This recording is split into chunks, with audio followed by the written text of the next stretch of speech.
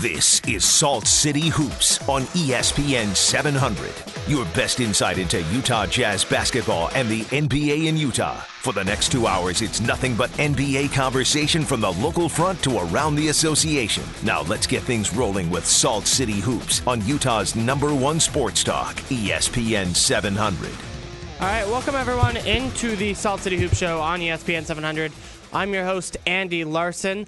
Ben Dowsett, as always, joins me on the show today. We are the editors of SaltCityHoops.com, the ESPN True Hoop affiliate for the Utah Jazz. Coming to you just a couple hours before the Utah Jazz take on the Golden State Warriors in Oakland, California. We'll be talking about that game later on in the show. We'll also be talking about the Jazz's offensive success, probably this segment, actually. They're actually a top 8 offensive team. I don't know if people realize that the Jazz are a good offensive team this year. I think the slow pace kind of changes the numbers a little bit, hides that they've been so good offensively. We'll talk about the reasons behind that and more. Is that a year-long number, by the way? They're 8th for the year? For the season, yeah. Oh, wow. Not bad. Yeah. And then we'll also talk about how they've done in 2015. You know, we've only got about a week left in 2015. We'll talk about their improvement over just the calendar year of 2015 compared to 2014, what the biggest moments were in the season, that sort of thing, or in the year, I should say. That'll be next segment as well. We've only got a 1-hour show today because the game is at 8:30, so kind of giving you guys a chance those of you who love the Jazz to watch the Jazz as well as listen to our show. And of course, it's a special holiday edition, right? So that makes up for it in itself. Totally. 100%. As always, we love your feedback on the show. Love to hear what you guys are thinking about with regards to the Jazz, the NBA, whatever the case might be. You can tweet us on Twitter at Andy B. Larsen or at Ben_Dowsett. Hopefully the Warriors fans in your mentions haven't been too bad today. No, it's tapered off. Okay, good. Or you can always call us at 877-353-0700. Let's dig right into it, though. The Jazz's offense. Again, It's interesting because different stats, different websites on the internet keep different numbers on how effective the Jazz's offense has been, even on a points per possession basis. Just counting the number of possessions over the course of a season turns out to be a non-trivial task. Quite non-trivial, in fact. That being said, one website, Nylon Calculus, we have his managing editor, Seth Partnow, on the show all the time, has the Jazz actually as high as 6th in terms of the league in offense. Okay, and theirs is probably the quote-unquote truest form because they use actual possession counts pulled from play-by-play. That varies depending on who you ask as far as who's the sort of the most legitimate there. Yeah. But it uses real possession counts, which I think is about as close as you can get these days. Right, and so that the Jazz rank 6th, among the top of the league in that stat on Nylon Calculus is a big deal. They're 8th on Basketball Reference and I believe 12th on NBA.com. But you kind of get the idea that the Jazz have definitely an above-average offense this season, and maybe a top. Amongst one of the top teams in the league, top 7, top 8. I mean, you can make a case that they're alongside the Clippers and the Warriors in terms of offensive, maybe not the Warriors, but the Clippers, the Portland Trailblazers, some of the other top offensive teams in the league this season. And I don't think that's something that most Jazz fans expected from their team this season. No, and I think, if I'm not mistaken, I'm looking it up to confirm right now, but I believe for the month of December, which does coincide pretty nicely with since Rudy Gobert's been out of the lineup, they are, hold on, I think they're in the same spot. I think they're 8th. Yeah, so, and to me that says that it's not just Rudy Gobert's not being on the floor. It's not just the Jazz's kind of increased spacing without Rudy Gobert. That really, I think Quinn Snyder's done a great job of bringing this unit together to make an offensive cohesive whole, despite, what would you say, in terms of the starting lineup? They probably have 2 above-average offensive players? Yeah, well, 3. Who?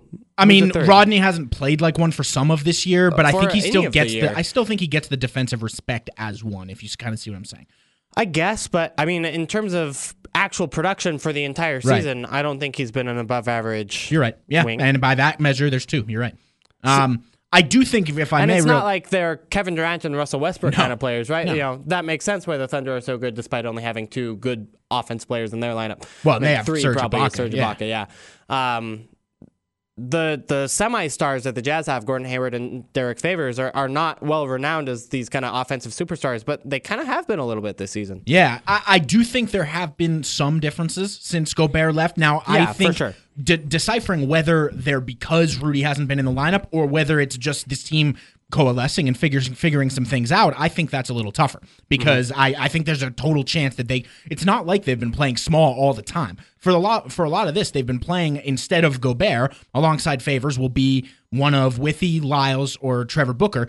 And Booker's shot 1 or 2 threes finally in the last few games, but other than that, it's not a whole lot more spacing than Rudy offers, right? Maybe a bit more. But that said, the Jazz have generated over a quarter of their shots as open threes for the month of December. So that's shot no defender within 4 feet. 26.1% of the total shots the Jazz have taken have fit that qualification, where before then it was about 19.5%. Now, their figure currently is a top 10 figure in the league. The figure before was a bottom 10 figure in the league. So they're shooting a much higher percentage of their shots as open threes, which is generally, that's good. Yeah, no, agreed. And I think Quinn Snyder's offense is more set up than any Jazz offense in history in terms of getting open threes, in terms of making that the end point of the possession. You know, often Jerry Sloan would run, and Ty Corbin would too, kind of that, what we called the Harpring curl or the Corver curl, where they'd run and get that open screen for the open 18-foot jump shot. Yeah. But even in the end, a moving catch-and-shoot jump shot at the elbow is not that efficient compared to an open corner three or an open, even above the break three. Those are better opportunities mathematically. Oh, yeah, definitely. And there are a couple other things that I think have changed a bit since Gobert. I just basically went and found some numbers for since Gobert has been out, because I do think still it's a pretty big shift to have a guy that plays 35 minutes a night that's just no longer there. But I don't know that like Trevor Booker or Trey Lyles have been better than Rudy Gobert was offensively. No, in fact, I think they just haven't. Like that, I don't think they have. So, and in particular, if you look at the data before Rudy Gobert's injury, the Jazz were still good offensively then. Yeah, no, that's absolutely true. I mean, I'm curious to see what you come up with. Don't get me the wrong. Don't take that the wrong way. But I absolutely think take it the wrong way, Andy. I'm deeply sorry. But I think that's a big thing to note, is that this is not like an increased spacing thing. It has been before and after the injury. The Jazz are just playing really well offensively. Yeah, I think I'd agree now. So just a few little trends here since the injury. As you would expect, the Jazz aren't rebounding offensively at quite the same level, although I think if you had asked how much will it drop off, I think we would have thought it would drop off more. They've gone from like a top 5 offensive rebounding team to like 8th or something. And it's been interesting. It's been like 2 games where they had 5 offensive rebounds, and then the rest of I believe it's been 10 games since the injury now. The rest of the 8 since then have been double-digit offensive rebounding nights. A lot of that driven by Derek Favors. He's been a beast on the glass Just over the last 10 days or 10 games. Monster. He and I haven't looked up the specific lineup combo. I'll do it here in a second, but while he and Favors play together, I would have to assume the rate has been pretty high over the last couple of weeks. Booker's we've talked a lot, I think, earlier in this year about Booker he's always had the energy, right? Like the energy never left, even when he was kind of playing badly. I think he started now to kind of be able to channel that a little more frequently into positive stuff, rather than, I think he was channeling it sometimes into negative stuff early in the year, over pursuing boards he wasn't going to get, running himself out of position on defense, trying too hard, things like that. Yeah. I think he's cut a lot of that down. Would you maybe agree? I would too, and I mean, I think it's shown in terms of his offensive rebounding output. It's still not showing in layups made. No, but that's a different issue. That one's a work in progress at the moment, unfortunately. Yeah, I'm looking for this lineup right now. The other things, there are a few. The shooting is marginally improved over the last few weeks. Not some gigantic major improvement. Again, not some indication that some vast well of space that wasn't there before has suddenly opened up. Nothing like that. Yeah. By the way, just a quick stat on Trevor Booker. He's right. actually 12th in the league in offensive rebounding percentage. That's very good. Yeah, that is a very good number. The Jazz have lowered their turnovers a little in the last few weeks. Again, nothing groundbreaking, but they have lowered them a little bit. They've started drawing slightly more free throws. They've started assisting a slightly higher percentage of their made baskets. Their three-point percentage has gone up very slightly. None of these, though, are. I honestly kind of expected to look and see a little bit of a bigger chasm in one, or chasm. I think it's chasm. Chasm in one or it's chasm. Okay, thanks, John. in one or two areas that would kind of explain, like, this is why they're kind of starting to see a real increase here. And especially when you consider one of these games they played was that total stinker against the Spurs. Yeah. Where that was a sub-worst offense in the league number for that game. What I was kind of wondering is I honestly feel like the stats here aren't necessarily painting the full picture. I feel like there's a non-scientific element. And man, I've been saying that word a lot on the show recently, but I feel like there's a non-scientific element of what is kind of happening. And I think we really saw it with that starting unit against, I'm totally blanking who they played on Monday here. Against the Suns? Yes, that team. They played the Suns on Monday. Yes. I think we really saw it with that starting unit. They just seemed so in tune with each other to me. And not to say that the Jazz haven't had spots like that both this year and last year. I think we're starting to see it more frequently now where these guys are completely comfortable both in their own skins and alongside each other on the court. So in that game, I thought the Suns played really, really badly. Yeah, it helps when the defense lets you get wherever you want. And in particular, the two guys who were inserted into the starting lineup, John Lawyer and Devin Booker, were really bad. Yeah. So I take that almost with a grain of salt with how bad they were. Right. Because, the Jazz were making the right play consistently, but over and over again, the Suns just collapsed where they didn't have to, or sent help to Raul Neto and Trey Lyles drives, just things that are kind of stupid to do. And the Suns did them repeatedly. But nevertheless, I think they're doing a good job of taking advantage of those opponent mistakes where maybe another team wouldn't have. I think you can see that a little bit in the passing numbers, by the way, just in terms of total number of passes. We've commented in the past how the Jazz aren't getting assists, but I think, we kind of see the Jazz. Quinn Snyder always talks about getting an initial advantage off a pick and roll or a screen or a dribble handoff or whatever the case might be, and then using passing in order to increase that advantage and increase it until you get a wide open jump shot or layup. Yeah. And we've seen that recently from the team. It's kind of, the culmination of what he's worked for a little bit. Yeah, and, he's talked about that's kind of what you sometimes have to do with a group like this. There's not a Westbrook, there's not a Durant who it's just we make one move and that guy's gravity and his skill is so high that the shot's open. It's just there. Sometimes with a group like this, you have to work harder for it. You have to make several passes. You have to swing the ball side to side multiple times. And I think we're starting to see them more comfortable in that. Okay, we started the crease here. Now we're going to expand the crease a little bit here, and slowly we're going to find the shot we want. The other thing is that, even despite that, the Jazz are still only, I think it's 19th in expected field or EFG. Effective field goal. Yeah. I don't know why I keep saying expected. Effective field goal percentage, i.e. taking into account that threes are worth more than two, which tells me that it's not necessarily the shots. I think it's the things on the margins they're doing well. So offensive rebounds, they're not turning over the ball very frequently. The team's getting to the line a lot. Jazz fans complain about the number of fouls they get, but I think generally they've been getting a good whistle on their end. It's just that they're also hacking so much on the defensive end. Yeah, I think maybe earlier in the year, the first 10 games of the year, they maybe had a gripe at a little as far as going the wrong way on a few whistles here and there. Recently, I don't think that's the case at all.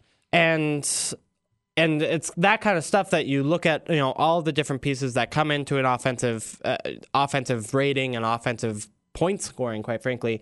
And it's that stuff that they're good at. Maybe not necessarily getting that initial shot, but also getting the easy offensive rebound and doing something with it. Yeah, speaking of the offensive rebounds, I did look up the Trevor Booker and Derek Favors front court when they've played together, and this is just since Gobert's injury, so they've been doing that more against starting units, I think you would say. Okay. They've rebounded 32.5% of all of the team's own misses, which is really, really high during that period. So they're destroying the offensive boards, basically. Actually, what's interesting is that front court is kind of getting killed in those since that time. They're a minus 12.3 per 100 possessions in 133 minutes. Interesting. Yeah. So do you have the numbers for how Lyles and Favors are doing? Or Let me find that. I know I'm asking you this live on the air to do some stat research. But No, and I do have those numbers, and they have been way better. In 165 minutes, they're a plus 3.9. So what's behind that? I have no idea. They're not offensive. In fact, they're offensive rebounding at probably a below average league rate, 23.4%. I think usually you see it a bit higher, the average for the league. Their overall rebounding percentage is good. They've been great on the defensive glass. I think we've seen that from Lyles. I think he's been better than we expected on the defensive glass. The other thing that's weird, I agree with that. Lyles is rebounding on the defensive end has improved this season as well. I think, at the beginning of the season, he was a non-factor and has started to get more important rebounds. Right. The other weird thing about this offensive rating thing is that I don't think the wings have played to expectation this season. I think Hayward has. With the exception of Hayward. But I talked to Quinn Snyder about the wing rotation, and, you were there. He kind of asked me to clarify what I was asking about. I was basically asking, hey, do you also think that the wings have been pretty bad beyond Gordon Hayward? Yeah, but you tried to phrase it in a way that sort of didn't say it quite so bluntly, and he forced you to effectively say it bluntly, which was great. Yeah, you don't want to come right out to the coach and be like, hey, coach, your players aren't very good right now. Three of your best 5 players have sucked. But they kind of have, right? Maybe not sucked, but you look at Rodney Hood is putting up a 12 PER right now, is still shooting, let's see, only 30% from 3. That's way off the 42% he did after the All-Star break last season. Clearly hasn't been as effective as he was at the end of last year. I think that's fair to say. There's no doubt. Alec Burks is on a real... he's really struggled, I think, in the month of December. He has. You look at his shooting percentages. I think defensively he's been problematic. In a lot of situations, maybe not every situation, and I think sometimes he's been better than Neto on that end. I think the Jazz have been so bad as a group defensively in December that it's hard to separate sometimes, not all. And I agree with you, there have been times where it's been egregious with him, but there are a few other guys who kind of fit that bill as well. Yeah, no, and that's fair.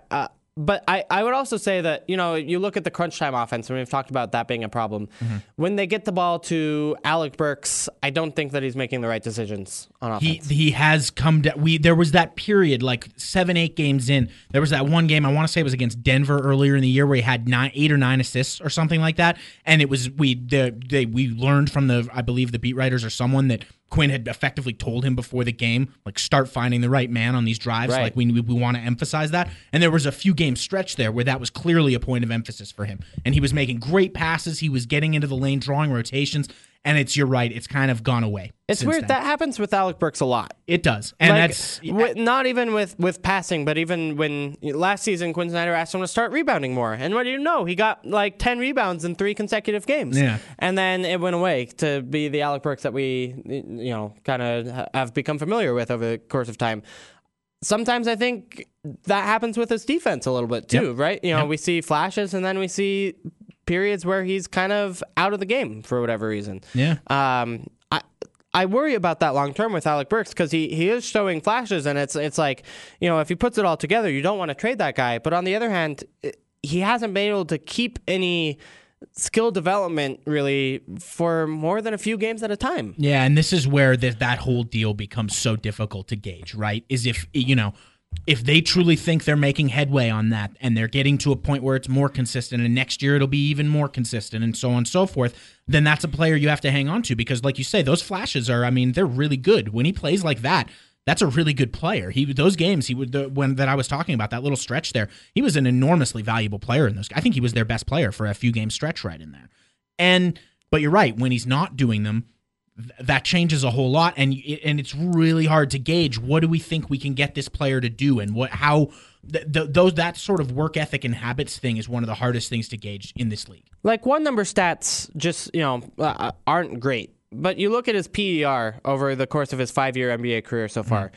14 in his rookie season, 11.5 second year, 15.8 third year, 13.0 last year, sure injured for part of it, right. And then 15.0 so far this year. Which is down. It was up at 17 at some point this year. Right, but, let's take into account the whole year. Yeah. He's having his worst shooting year from the field. That might be because he's taking more three-point shots. He's also settling way too often for long mid-rangers. He's honestly taken over from Trey Burke at this point as the guy who's most often settling for mid-rangers that I don't like during games.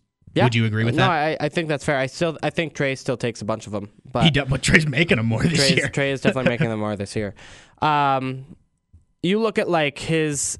I don't know. Let's look at. I don't love win shares, but let's look at win shares. 1.5 rookie season, 1.0 second season, 3.2 his third year, 1.7 last year, 1.3 so far this year, on pace for 3.0. So you look at it and you don't see massive improvement from age 20 to 24.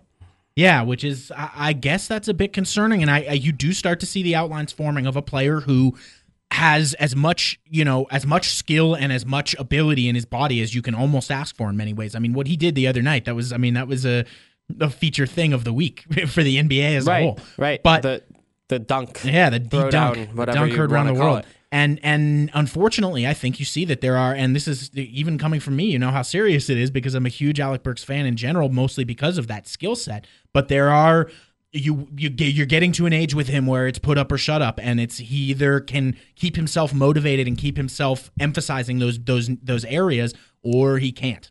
Because the coaching staff can't do that 100% of the time. I will say he is getting to the free throw line more this season, which is good, although he's making fewer free throws. It's crazy that he's getting there more. He was already getting there at a ridiculous rate. Yeah, he's 10 free throws per 100 possessions so far this year, crazy. Which is, it's got to be among the top 5 in the NBA. Oh, yeah. That's like James Harden level. Yeah, I mean, it's a weird question, and honestly, I think it's one that the Jazz front office has to look at this, maybe not this trade deadline, but in this offseason, how big of a role do you want Alec Burks to have on this team? Yeah, no, I think it's absolutely true, and I think you're still at a point with him where, especially given his contract, which is still good, regardless of what this debate that we're having, contract, I think it's still good. So for a $10 million a year player, or is he making 11? He's 10. I think it's 10 average.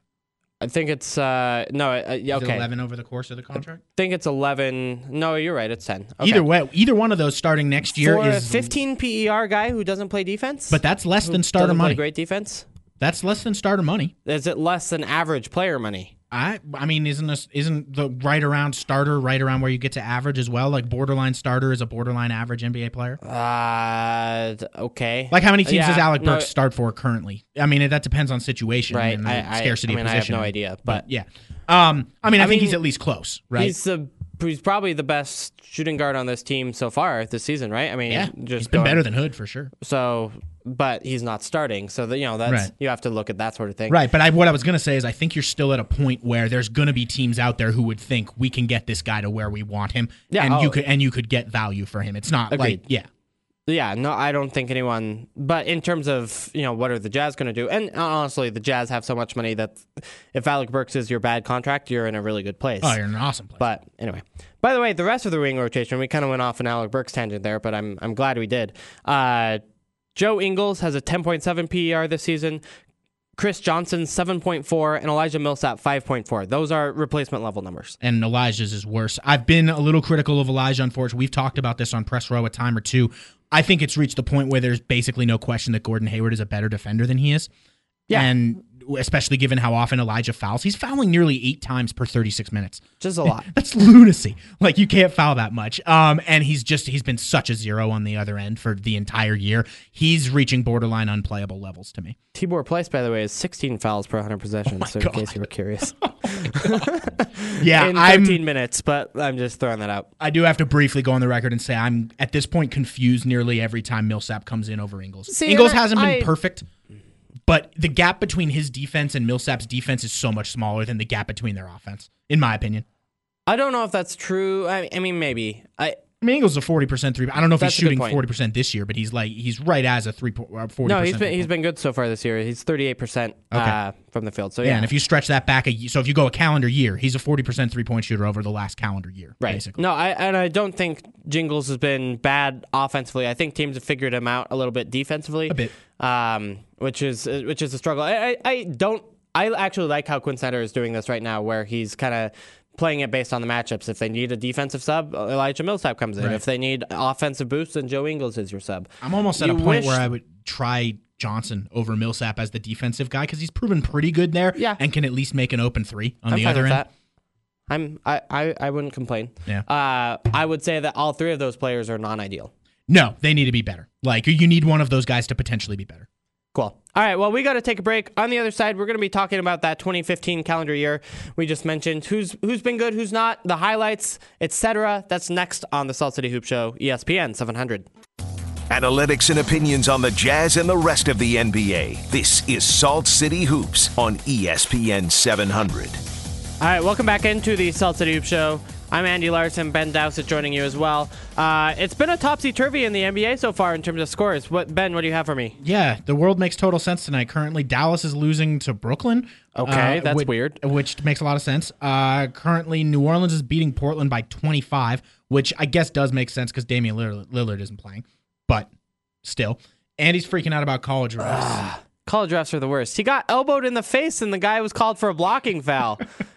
The Kings beat Indy at home. So Indy loses at home to Sacramento, which makes a ton of sense. Orlando beats Houston. I guess everything makes sense with Houston so far this year. And that actually probably helps the Jazz quite a bit. Washington beats Memphis. Washington's really coming back on now. They're good. Everybody was worried about what the problem with them was. I don't think there's a problem. I think the problem was John Wall was playing badly, and now he is not. When your best player starts playing better, things tend to go better. The one thing that does make sense in the world is that Cleveland beat New York, finally. And it was a lot closer than it should have been with Melo not playing, but... although that could be some serious Ewing theory type of stuff going on there with that team, because when he doesn't play, all of a sudden Kristaps is able to get 23 and 13 with 4 assists and a block and a steal, and yeah, that's pretty efficient. Yeah, that's good. Quick college restaurant, like how do you do this? You get elbowed in the face and somehow you're going to the free throw line? I don't understand. Andy has a complex relationship with all referees, but especially college ones who are a cut below the NBA, you might say. Yeah, I also feel this way about soccer rec center refs sometimes. We're not the best of friends. You've Anyway, been tossed from games, haven't you? No, I haven't. I've never gotten a red card. Okay. Well, I have gotten yellows. I've gotten blue cards, which is a thing in soccer. It's basically a 2-minute minor, and it's basically a 2-minute minor in hockey. So if you get 2 blues, you get a yellow. Well, you're better than me, and you get a red. You're better than me in rec hockey then, because I have been tossed from rec hockey for yelling at refs. Yeah, not many times, but once or twice. Yeah, I've never been tossed. I've probably deserved to be tossed, but that's a different issue. Anyway, let's talk about the Jazz. 2015, end of 2015 is coming up. I don't believe we have a show next week because of the end of the year, and there's a Utes men's basketball game that week when our show would normally be. So kind of wanted to look at how the Jazz have done in the calendar year of 2015. And the results are positive. First of all, they're above 500, which is nice to see. Yeah. They're 39 and 37 over the calendar year of 2015 with 5 games left in the year. So 6 games short of a full NBA season over that period. Yep. So that's nice. And honestly, you look at the next 5 games, and they'll probably end up over 500 too. Yeah. Sure, you probably count this one tonight against the Warriors as a loss. Probably. But you count home against the 76ers as an equally sure win. Yep. And then you look at, I believe it's Portland, Timberwolves, and then who's the third team left? I'm blanking. I'm getting there. Hold on. It's regardless. It's a nice schedule for the Jazz. They play the Golden State, then they have the Clippers at home, so that's a tough one. Clippers at home, but then Philly at home, which is a win. At Minnesota, they're not playing very well lately, and Portland at home to close on the 31st. To close you probably, you only need to finish 2 of 3 in order to finish 500 for the year. So. That should happen. Yeah. You probably would like to go 3 or 2 or maybe even 4 and 1 over those games. That'd be great. They manhandled the Clippers last time around. That's a good point. Although the Gobert was around. Now, and that's in stark contrast to the 2014 calendar year, during which they were 26 and 56. So that is a nice little 13-win improvement. And you look at what has changed for the Jazz, and it's not really like 13 wins of personnel. You know what I mean? It's basically... Rudy Gobert started playing more. You got rid of Enes Kanter, who is a net negative, and you added Dante Exum and Rodney Hood to your team, but those guys have only played for half of calendar year 2015. You know what I mean? Yep. Or haven't been that good over 2015.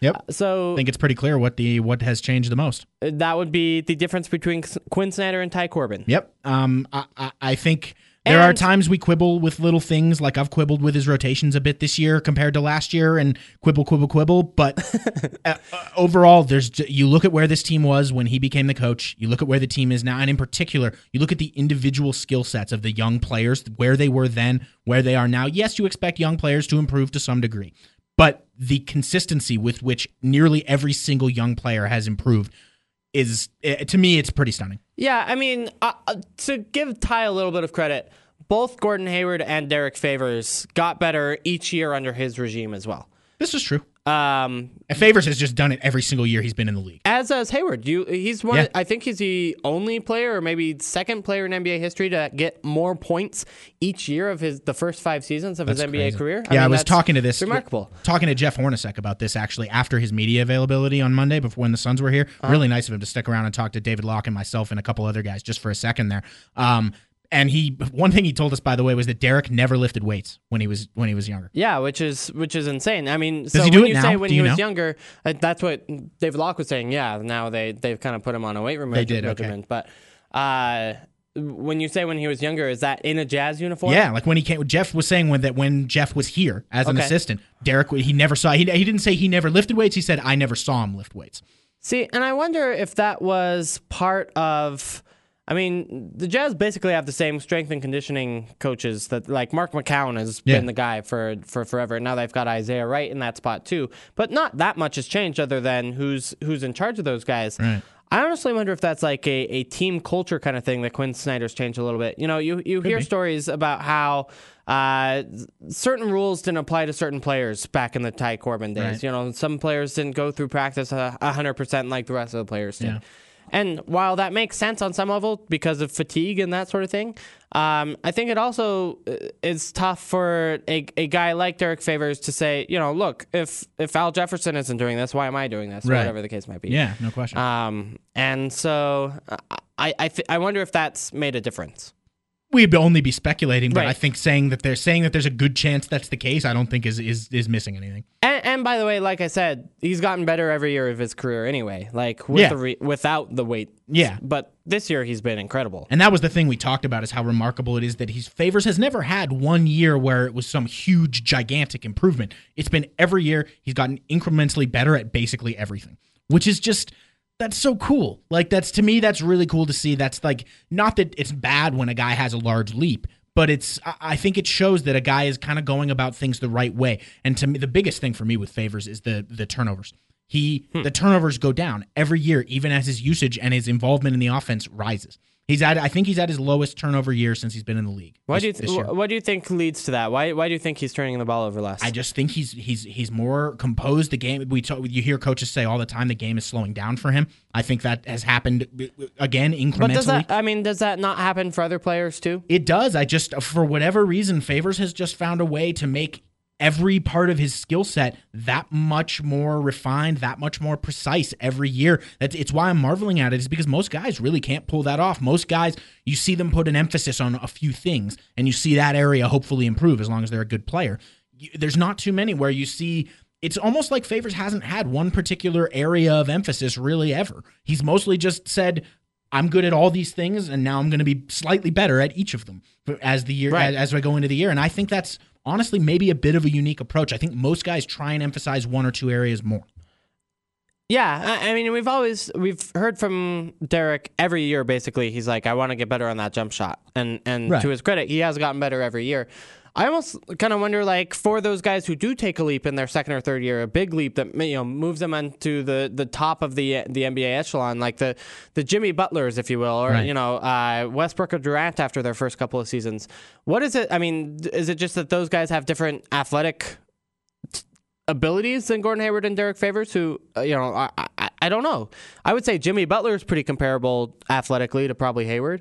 Maybe. I think he's a little more athletic potentially, but yeah, I mean, it's and this is what's so interesting to what I find so interesting about those guys for the Jazz is that, and they've been through multiple coaching systems, so you can't necessarily point to that. They've just been two guys that have both kind of done that sort of incremental improvement. And I'm not that I wouldn't be a fan of if Hayward all of a sudden had some massive leap, especially from where he's currently at, because that would make him an MVP candidate. But I still think it's a very good thing for the most part. Now, we wanted to briefly talk about a highlight or a game or a moment or two from the year. Did you want to go first, or did you want me to? Yeah. I'll go first. All right. Couple ones. First of all, the Jazz is. I think you have to look to that January-February stretch where everything started to change for the Jazz. Because before that, quite frankly, it was 3.5 years of frustration and pretty near 500 play, and, or a lot worse, and bad defense, and we know what that was. Yeah. But you look at January and February, and things started to change defensively for the team, and everything started to come together. I think the away game versus the Chicago Bulls in January was a big coming together moment for this team. Ennis Cantor was out, Rudy Gobert started, and the Jazz played phenomenal defense against what was then one of the top teams in the East. Yeah. And sure, the Bulls' offense has a tendency to stagnate, but that was really the first time that the Jazz had made a team's offense stagnate. And they dismantled that team. Yeah, which was enormously impressive. Yeah. The Houston game at home, I believe, was in March or maybe the end of February. Again, same kind of thing. Like you look at the first game against the Houston Rockets at home in Salt Lake City last season, and the Jazz got demolished. I mean, James Harden by himself had 10 assists for 3-point shots. That's incredible. Now you look at how they were playing in the second game, and all of a sudden everything was rotating. The Jazz didn't need to help as much inside because Rudy Gobert was there, and so they were able to defend the perimeter a lot better. I mean, again, it all kind of came together where the Jazz were playing some of the league's best teams and defending them and taking away their best threats. Didn't Millsap play a lot in that game and just shut Harden down for like long periods? Am I remembering correctly? I think I am. You may be. I feel like that was a game where he got big minutes and it was just like a shutdown for a big portion of the game. Yeah, so I have to go to those kind of two games. You know, you have a bunch of cool like little moments, whether that be the Booker flip over his head or the Bryce Cotton alley-oop. But to me, I don't remember being more impressed with the Jazz than over the course of those two games, where it's clear that all of a sudden the system was really kicking in. Yeah, mine was honestly pretty similar. Mine was a stretch from the All-Star game in 2015, so that would also be this where they traded Enes Kanter.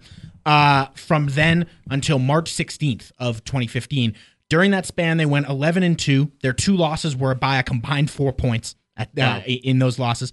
Their defensive rating was 89.7. Wow. So they held you know what the Spurs are doing this year, which is going to on pace to be one of the most historic defenses of all time? Jazz were like 3 points better than that. Wow. During that stretch. Their plus 12.1 net rating was by far the best in the league at that point during that period. They rebounded over 30% of their own misses offensively. They were just absolutely pummeling teams at that point. I think that was kind of that perfect middle ground of where they had found their identity. Kanter was gone, Gobert was starting, and before teams started to figure a thing or two out about them and kind of lowered that run to end the year, like because they didn't stay on quite that pace to the end of the year. But they really were for that 13-game stretch, and you could even say slightly before and slightly after that, they were the best team in the league, which at least by the numbers. I don't know that they would have necessarily beaten any team in the league, but they were playing like the best team in the league at that point, and it looked for periods like it was just scoring on these guys was impossible. For long stretches of time. And I kind of like you said, I just remember that as the time where I was like, man, this is a different team than I think what we thought they could be coming into the year. Yeah. And again, credit to those guys for making that happen in the middle of a season, after a 9-game losing streak and that sort of thing, where it would have been really easy to kind of give up and say, look, we're young, we don't have the talent, whatever the case might be. They put it together and I think gave themselves a chance. I think that's really cool. Yeah. All right. We're going to take a break, our final break of the show, and then talk about the upcoming Jazz-Warriors game next, what you can expect from tonight's game. Hopefully, we'll give our predictions. That's up next on the Salt City Hoop Show, ESPN 700. If you missed TK in the midday, then you missed this. Casey Jacobson, college basketball analyst. I've watched Duke play. They had no answer for Jakob Poeltl or Kyle Kuzma or anybody at the rim for that matter. How about Bonham? The way he sliced and diced his way to a nice game, but I thought Bonham really had a breakout game offensively, and the way he passed the ball, 9 assists, he can do that. This Utah team is going to be really good. TK in the midday, Monday through Thursday from 11 to 1 on Utah's #1 sports talk, ESPN 700. Listening to Salt City Hoops on Utah's #1 sports talk, ESPN 700. All right, welcome back into the Salt City Hoop Show, the final segment of the show today, just the hour on today's Salt City Hoop Show. Previewing the Warriors-Jazz game coming up starting at 8:30, David Locke just had this great tweet that he said probably 8,000 people are there early. Again, we've still got 45 minutes until game time to watch Steph Curry warm up. Wow. It's a treat. It really is. Like I'll freely admit it. I was out there watching when he was here. I made sure I was. Yeah. I mean, it is something to watch, and it's interesting. Like he at least when the Warriors played here in Salt Lake City at Vivint Arena, he didn't make as many shots as I thought he would. No, he only made didn't. like 75% of them, and I was kind of like disappointed. Yeah. Anyway, the odds are not good for the Jazz tonight. There's a 9% chance they win according to some statistical models. I think that's about right based on how good the Warriors have been this season, that they're playing at home, that they haven't lost at home in approximately forever, that sort of thing. You've got some interesting points here on what worked for the Jazz last time and whether or not they can carry that over to tonight. Yeah, so the way the Jazz kept the game really close last time, and in many ways you could say they probably should have won if they had executed a little bit better down the stretch, which, although that's a big should have. But right. Golden State shot 48% from three in that game on a good number of threes, which is that's a lot. I mean, so it's not like Golden State had a bad shooting night, which you would normally expect for a team to stay in the game with them. Golden State also won the rebounding battle by 10. So I was actually talking to Gordon Hayward and Derek Favors after the game last Saturday, I believe it was. Mm-hmm. And that was when the Bucks were actually beating the Warriors by 12 before the Warriors came back to not lose. But we were talking about how close they came last time. And they were really the big thing for them was just if Ian Clark doesn't go 4 for 4 from the 3-point line, they win. And Ian Clark hasn't made a 3-point shot since that game, which is incredible. And then Sean Livingston made his 3-point shot as well, which he is not a 3-point shooter.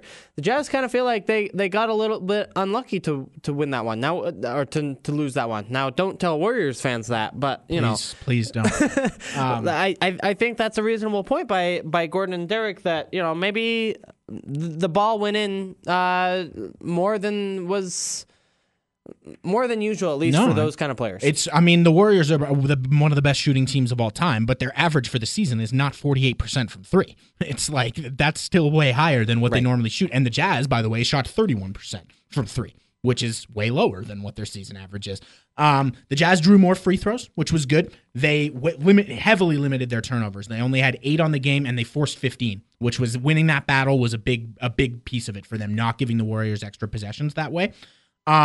They also were really good in transition. They limited the fast break points. Golden State only scored 5 of those for the entire game, which if you let that team get out on the break, they'll just destroy you.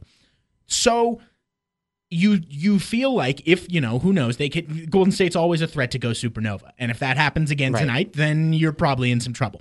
But the fact that the Jazz lost a rebounding battle by 10, which is not always going to happen against a team that goes as small as the Warriors will frequently go. Now, the Jazz did have Gobert that last time. That's what I was going to ask is how much can they keep up without Rudy Gobert? Yeah, and that's the end. Trey Lyles, by the way, played exactly 1 minute, and I think it was less than 1 minute in that game.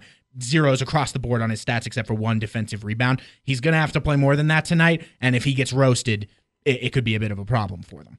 Yeah, and he has shown, in theory, Trey Lyles is like a good matchup fit for the Warriors. It's just that, unfortunately, he can't do complex defensive things. No, and he's, you're right. From a model standpoint or whatever, he's good as a Draymond Green counter, but Draymond is just better at every single thing that you could do on the basketball court currently. So in that sense, he almost becomes a worse matchup because it's just you're playing kind of into Draymond's hands that Draymond can do everything better than he can do. Right. And the Warriors excel at putting players like that, players that are maybe not 100% comfortable in the situation they're in just yet, which is totally understandable for Trey Lyles at 20. They excel in putting those guys in the blender and really, really preying on them. They might do that more than any other team is picking on the other team's defenders. I remember maybe because it was shell-shocking, but just how bad and how frequently the Warriors ran the Trey Burke and his Cantor pick-and-roll defense through, over and over and over again in a game at Oracle Arena last year, when those guys were the primary players at their positions. Now, of course, the Jazz have different talents starting, but you still probably look at Trey Lyles guarding Draymond Green, at least to start the game. Yeah. The other big thing for me that I see going into this one is whether this recent strong run of play from Raul Neto, can he do that for 25 minutes in this game? Can he basically I think he was clearly the Jazz's best defender on Curry in the first time around, but he was so bad offensively, he went 0 for 6 and really torpedoed the offense a lot of the time while he was on the floor that he could only play 15 minutes. If you can get him to be just good enough on offense that he can play 25 minutes, I think that's a big boon for you because I think he's the best guy you've got on Curry. And he showed improvement over the last week or so. Oh, he definitely has. He was great against the Suns. Sure, it's only, I believe he ended up with 9 points that game. It's not double digits. It's not anything blowing anyone's minds, but he outplayed Eric Bledsoe in that game. He definitely did. And, you're not going to outplay Steph Curry, but if he can play 25 minutes of at least being pesky and kind of annoying Steph, I think he did a little bit in that last game, gave up a 3 on his first play of the game around a screen, and then after that was pretty excellent from there on defensively. If he can do that for 25 minutes, shoot a couple open threes and make them offensively, I think that could be one of the biggest crux points for the Jazz. If they can get that and play like they did in the last game for the most part, maybe they got an outside shot. What's your prediction, though? I was just going to ask you, what's your definition of success? Like, because I think ultimately, obviously, I think the smart bettor would say that the Jazz lose this game, but I'd be encouraged if they keep it close throughout. Yeah. And if the Warriors go on a 12-0 run at some point and pull the game away, hopefully that happens in the third quarter or the fourth quarter and not the first quarter. Basically, yeah, I would say that's some degree of success, and then really great success would be winning the game or being right there in the stretch run like they were last time. Right. No, completely agreed. Especially with this lineup, you're missing Gobert. And I wrote a piece on Basketball Insiders about a month ago about how teams like Utah, San Antonio, to an even larger degree, are kind of trying to slow things down, go bigger against Golden State, and go against the grain against them as kind of a way of beating them. It's harder for the Jazz when Gobert's out because he's a big piece of what allows you to do that. So the good news is Rudy Gobert is working on his recovery. I hear kind of sooner rather than later, at least based on how his knee is recovering. Okay. We're not talking next week by any means, but the hope is that this injury will not define the season. Let's put it that way. Oh, that's good. Early January would be real nice. Yeah, if that could happen. All right, so predictions. Jazz lose by 10. Okay, and is it 10 where it's like it was 20 before and then they garbage time it back to 10, or is it 10 where it was 5 and then Golden State goes on a run at the end? 5 to that one. Okay. I'm optimistic. Cautiously optimistic. Me being the lovely pessimist I always am. Which is fair against this team. Yeah, unfortunately, I have to say I kind of think the Jazz get killed. Okay, that's fine. I mean, they had rest. Yeah. They might be looking forward to Christmas a little bit. Speaking of which, what are you going to do for Christmas? Work a lot. I'm the only I'm the only Jewish person that works at KSL.com, so I am going to work those Christmas shifts. But you do get holiday pay, right? I do, so that's nice. Awesome. All right, well, we gotta go. We're running out of time. Thank you guys so much for listening to the Salt City Hoops Show.